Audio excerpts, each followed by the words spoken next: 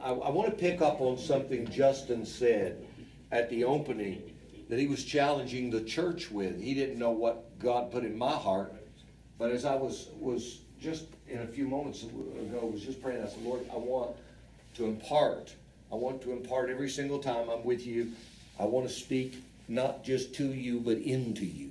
Okay? I want to deposit something into your spirit. Come on. And God wants to build us as a church. God wants to grow us. I don't want our attention to become just the numbers, but numbers are important. Don't you understand that? I mean, the numbers are important. If nobody's coming, hello, there's a problem.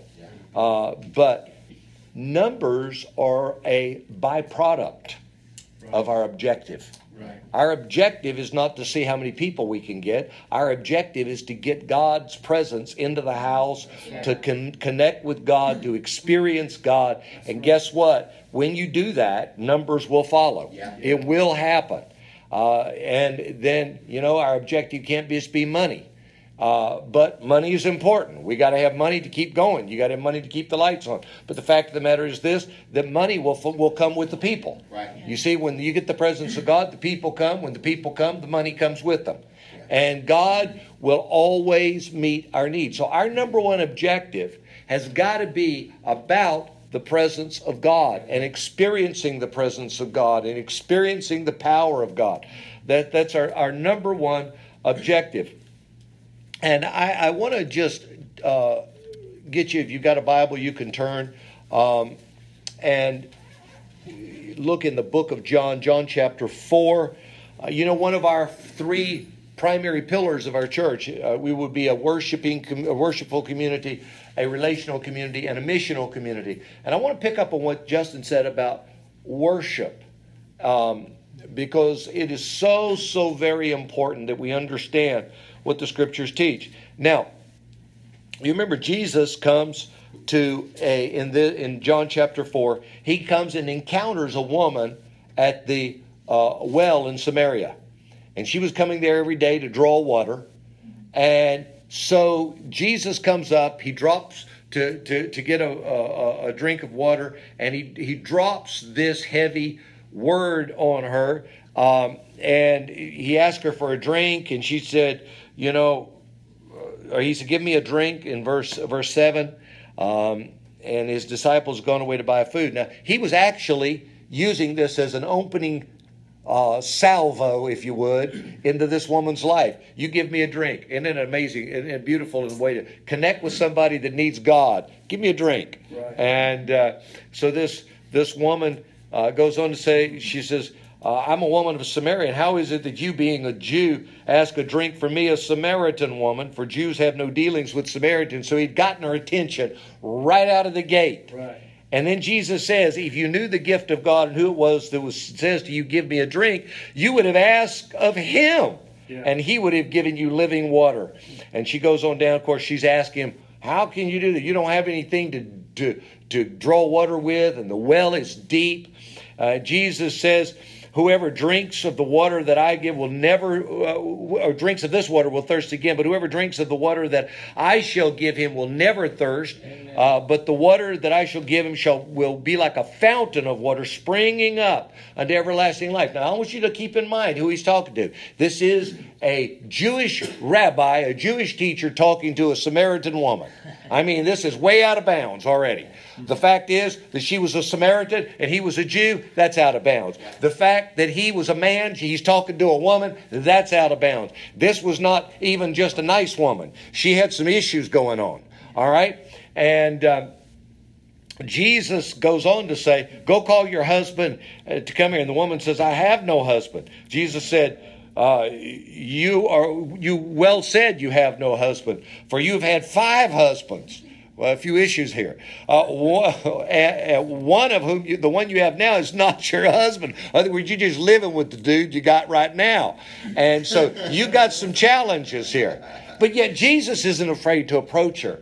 But notice what he begins to do. And it is so amazing when you look at this.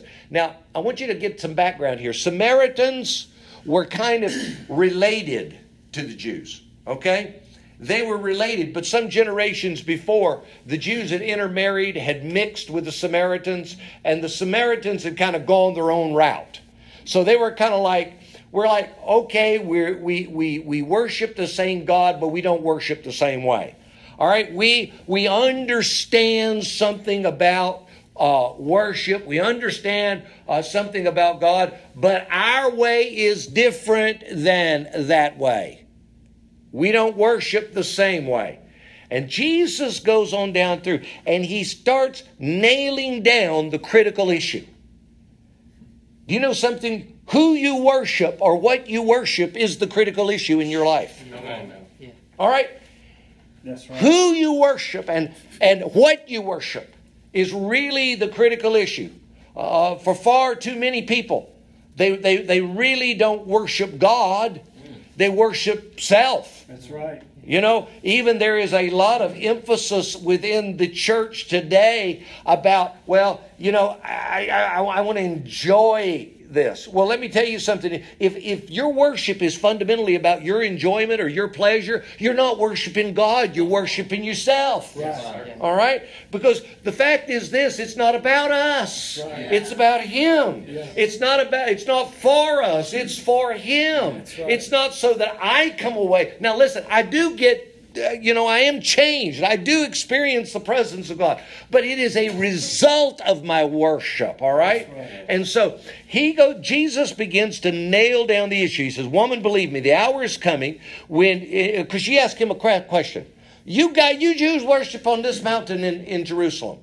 We worship here in another mountain.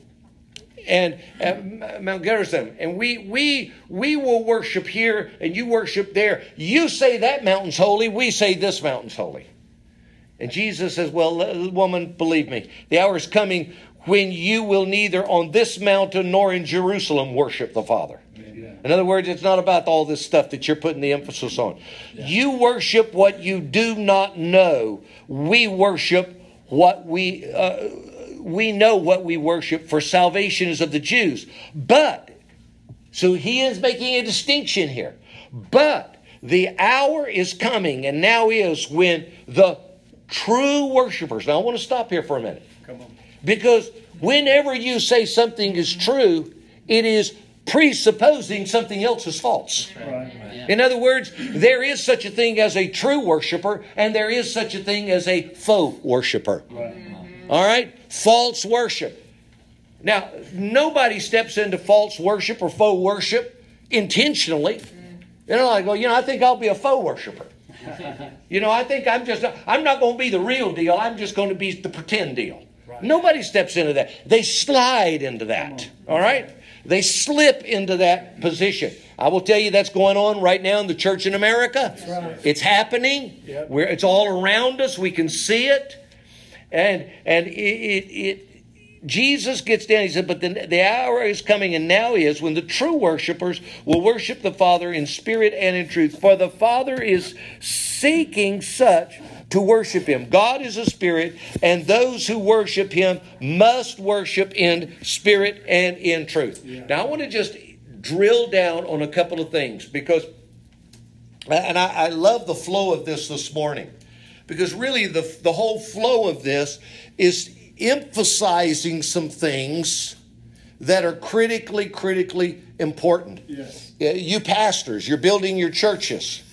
And how you build your church, what you lay into the very foundation of your church. A few weeks ago we talked about laying an apostolic and prophetic foundation in the church.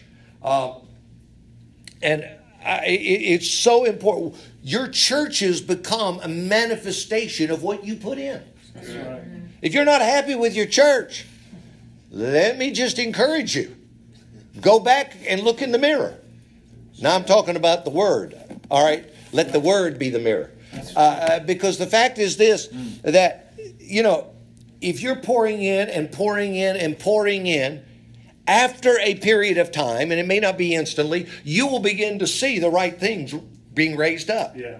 Now, that doesn't mean people are going to always handle it the way you want, or they're going to always grow to the level as fast as you think they ought to be getting there. But the truth is, you ought to begin to be seeing, if you've been doing this for any period of time, you ought to begin to be seeing some signs that are encouraging. All right? Because God still does want to grow His people up. God still wants to mature His people.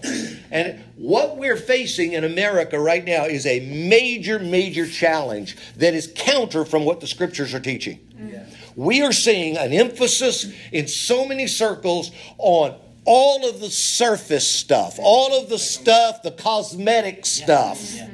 And that stuff, listen, I'm not saying that those things are unimportant, but I want to tell you something. Lights and fog and different music styles and all, that's not going to change anybody. At the end of the day, they're going to, see some fog and, get some lights. And, I like laser lights and I like fog and I like all the other stuff. But all that style, that's cosmetics. If we are only focusing on gathering a crowd so that we can entertain them and not see them matured and come into a place of encounter with Christ, then we're failing as the church. Disney can entertain them a whole lot better than we can. We've got to get away from the things that we think sometimes are appealing to people. How many of you know this? That sometimes what God is really after is God doesn't mind offending you. Anybody ever been offended by God? Listen, God doesn't mind.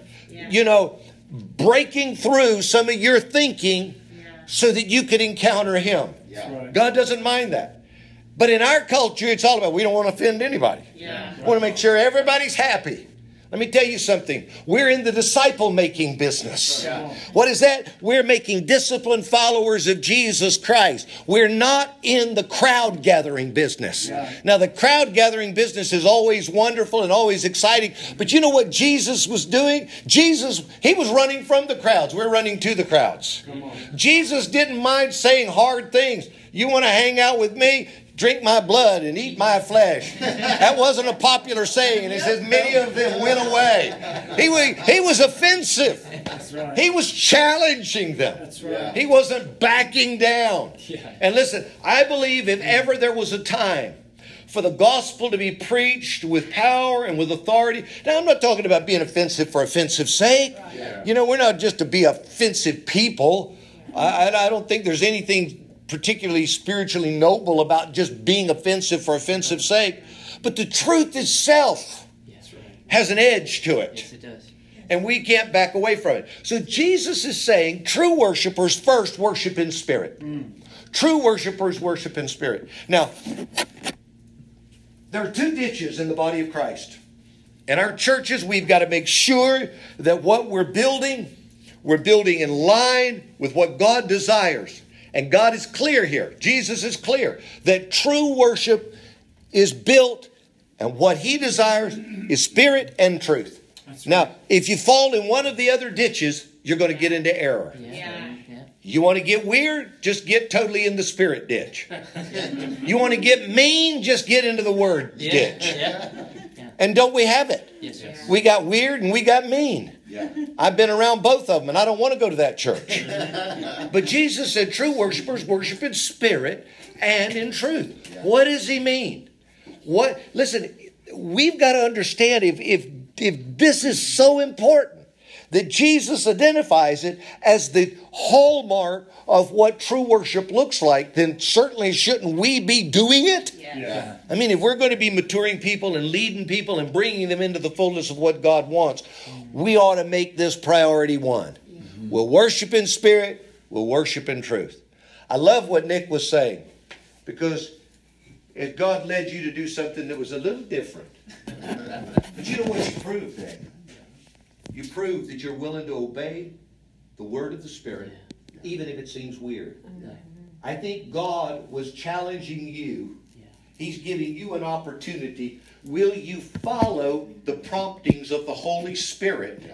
As strange and as odd and as insecure as you might feel, okay, I'm going to obey you, God. I'm just going to throw caution to the wind. Now, I will tell you, through the years I have pastored, God has challenged me at times to do some of the craziest things. I remember Sandy. God, nothing will break open a meeting quite like a good word of knowledge. And I'm not saying that from a carnal perspective. I'm talking about if God gives you a word and you go into a dead church service and then and nobody's worshiping and nobody's engaging with God, and you just pray and you ask God, God, would you give me a word of knowledge? Would you give me something here for these people? And God gives you a word. It's amazing what happens. I remember, Sandy could probably tell this story better than I can, but we were in kind of a dry, dead church service, and she's on the front row praying, Lord, give me a word. Give me a word. And we're talking about worshiping in the Spirit here, all right? Listen, this whole book was written by holy men, inspired by the Holy Spirit, who penned these words. This whole book was really drawn out of an encounter, a personal encounter with God. Okay? They heard things and they wrote them down. What they wrote down, what they heard. And so, if we're going to worship in the Spirit, we've got to begin to hear some things from the Spirit. And I remember the word that Sandy heard that morning was eyelids. You remember this? And she said, God, I can't give up. Give me more. Eyelids. Well, yeah, everybody in this room's got them. Eyelids. And she's wrestled with it and stood up. And she said, this just sounds weird. I know it sounds strange, but God's given me a word. I've only got one word. She only asked for a word. She asked God, give me a word of knowledge, and God gave her a word of knowledge. He gave her a single word. God has a sense of humor. Eyelids. She said, God, I can't give that word, eyelids. I've got to have more. So when she finally stood up, she was, I've prayed, I've asked God to give me more, but nothing is coming. But God gives me this word, and I've got to give it eyelids. As soon as she says it, this man, like on the second row, comes up, and he is just like, he is bowled over. And he had been having a problem with his eyes for a long period of time, and had just that week been to the doctor. Is this right? Had just that week been to the doctor, and the doctor had said to him, you have dry eyelids, and that is your problem. Your eyelids are not producing what they need to lubricate your eyes. That's your problem. And so she gets the word eyelids. All of a sudden, this guy's telling this story. Everybody in the church is like, wow, this is God. This is God. We prayed for the man, and the man got healed. Amen. Worship in the Spirit. Yeah. That means you're going to hear some things. Yeah. That means, listen, to start with, and I mentioned this a few weeks ago when we talked about the prophetic. We have to cultivate that.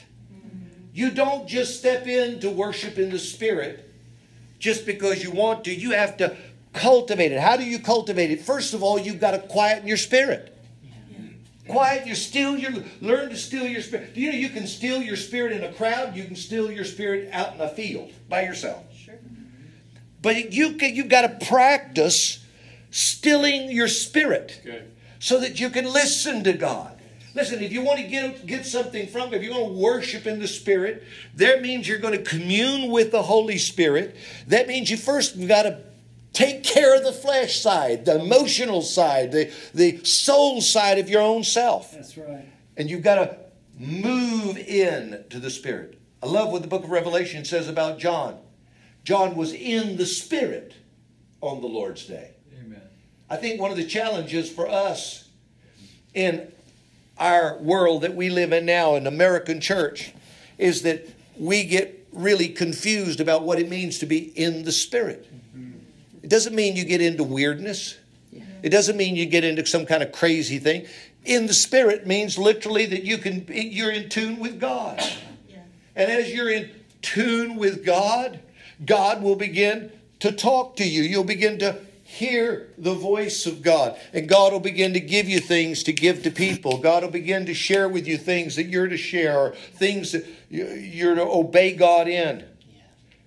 Jesus identifies this as one of the hallmarks of true worship.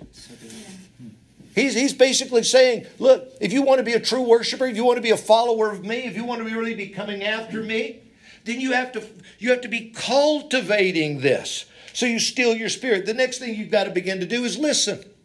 You know, one of the things I always try to do, I ask God to speak to me. Yeah. Yeah.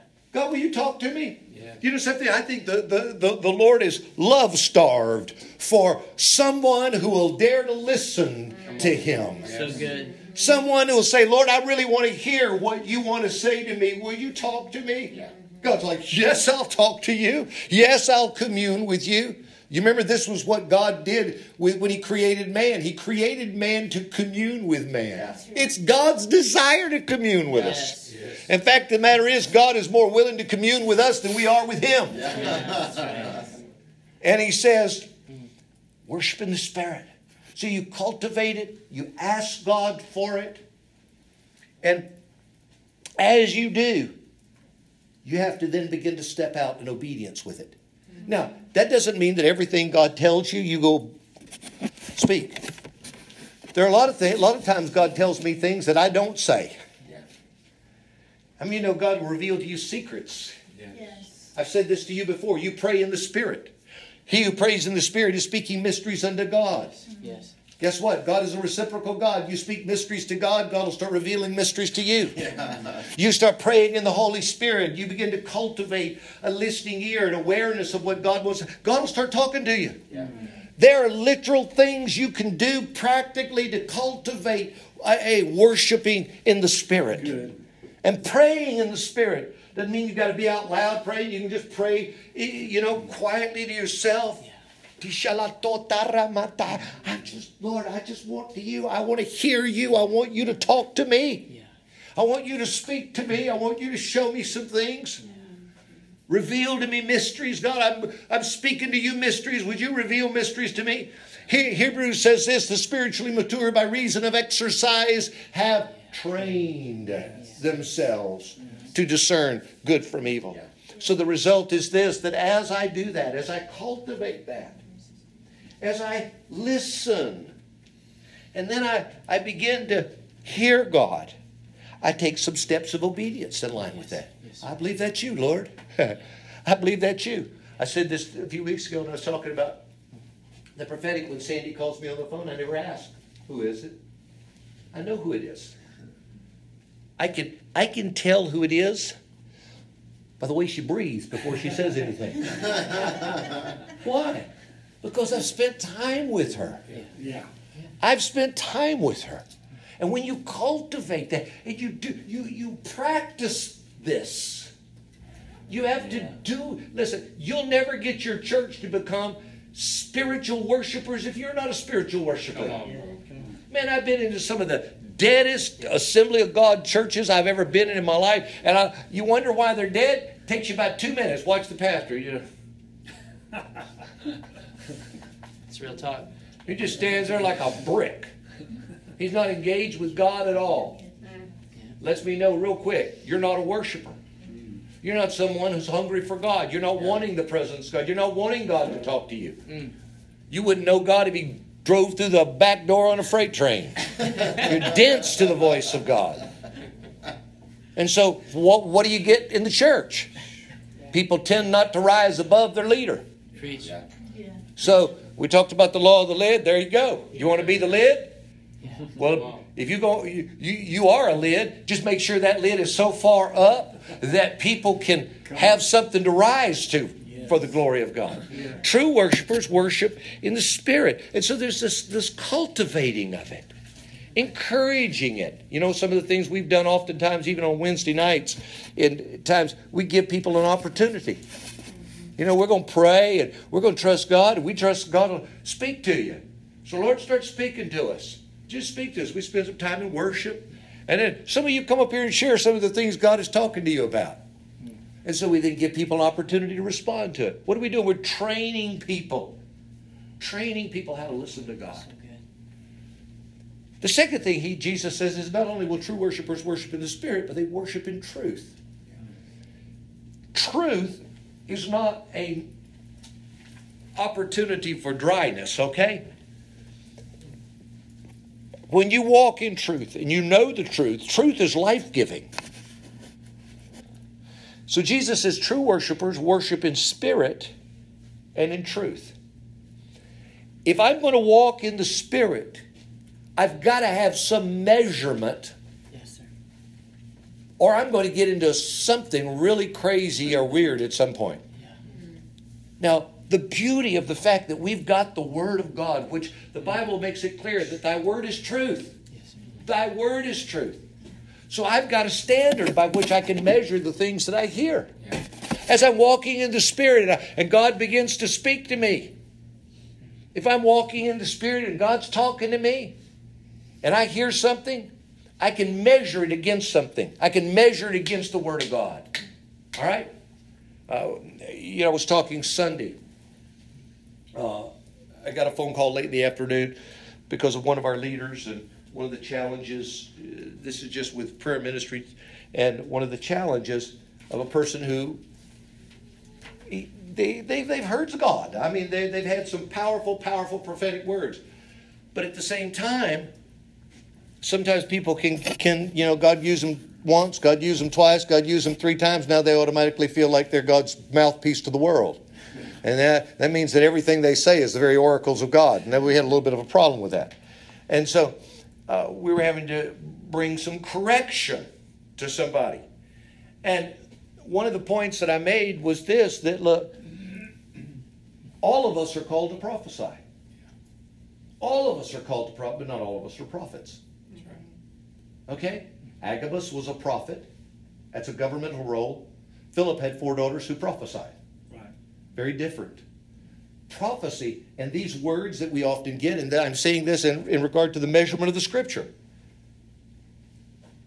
He who prophesies speaks unto men for their edification, exhortation, and comfort. That's right. So the automatic measuring stick there is this. Is what I'm getting exhorting them? In other words, is it encouraging them? Is it putting something in them that enables them? Exhortation, edification. Is it building them up? Is it making them better in God? Is it comforting them? Is it ministering grace to them? That's a measurement. That's a practical measurement. So these guys that feel like, I got a word from God. You're ugly. And God doesn't like you. And you're on your way to hell. That's not God. Okay? That's just their meanness. They're in the mean ditch. So look, if we're going to build true worshipers, we've got to train them to hear God, and then we've got to train them to measure what they hear against the backdrop of God's Word. So truth. That's great. Truth. And we got to stay there. Stay there. We're building an apostolic and prophetic people on a foundation of God's Word. And in doing so, we want to see people grow in God and mature in God and become more of what they are called to be and destined to be. That means they're going to hear some things. That means sometimes you're going to get some weird things happen. But you've got an opportunity to draw people back to the truth and say, wait a minute, this is the truth. This is where we stand. We want to encourage you to keep hearing. We don't want to shut out hearing. We want to shut out the work of the Spirit. I think that's what the seeker movement has done. Yes. It's in an attempt, and I want to emphasize this, in an attempt to become socially accepted.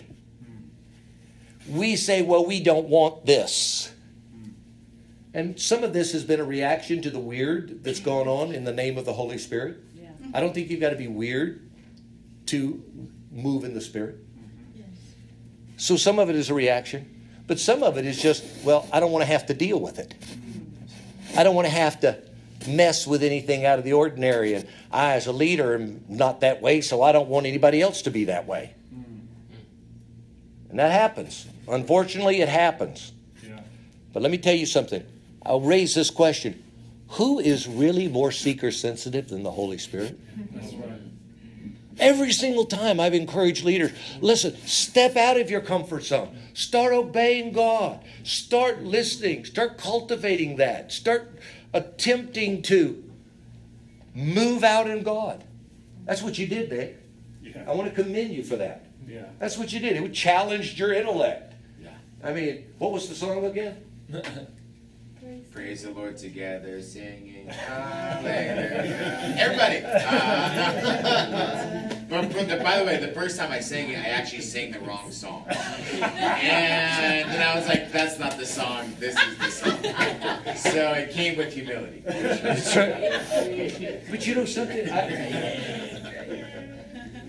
God didn't ask you to do something that was outlandish and crazy and off the wall and outside the bounds of the Word. Yeah. He only asked you to do something that was outside the bounds of Nick. And he says, okay, Nick, you say you submit to me as Lord of your life and you want the work of the Holy Spirit. Here's what I want you to do. I want you to sing praise, whatever. The Lord together, Hallelujah. But you did, and life came. Life came. And I'll tell you what you do. In those times, you open up the hearts of people to hear God and follow God.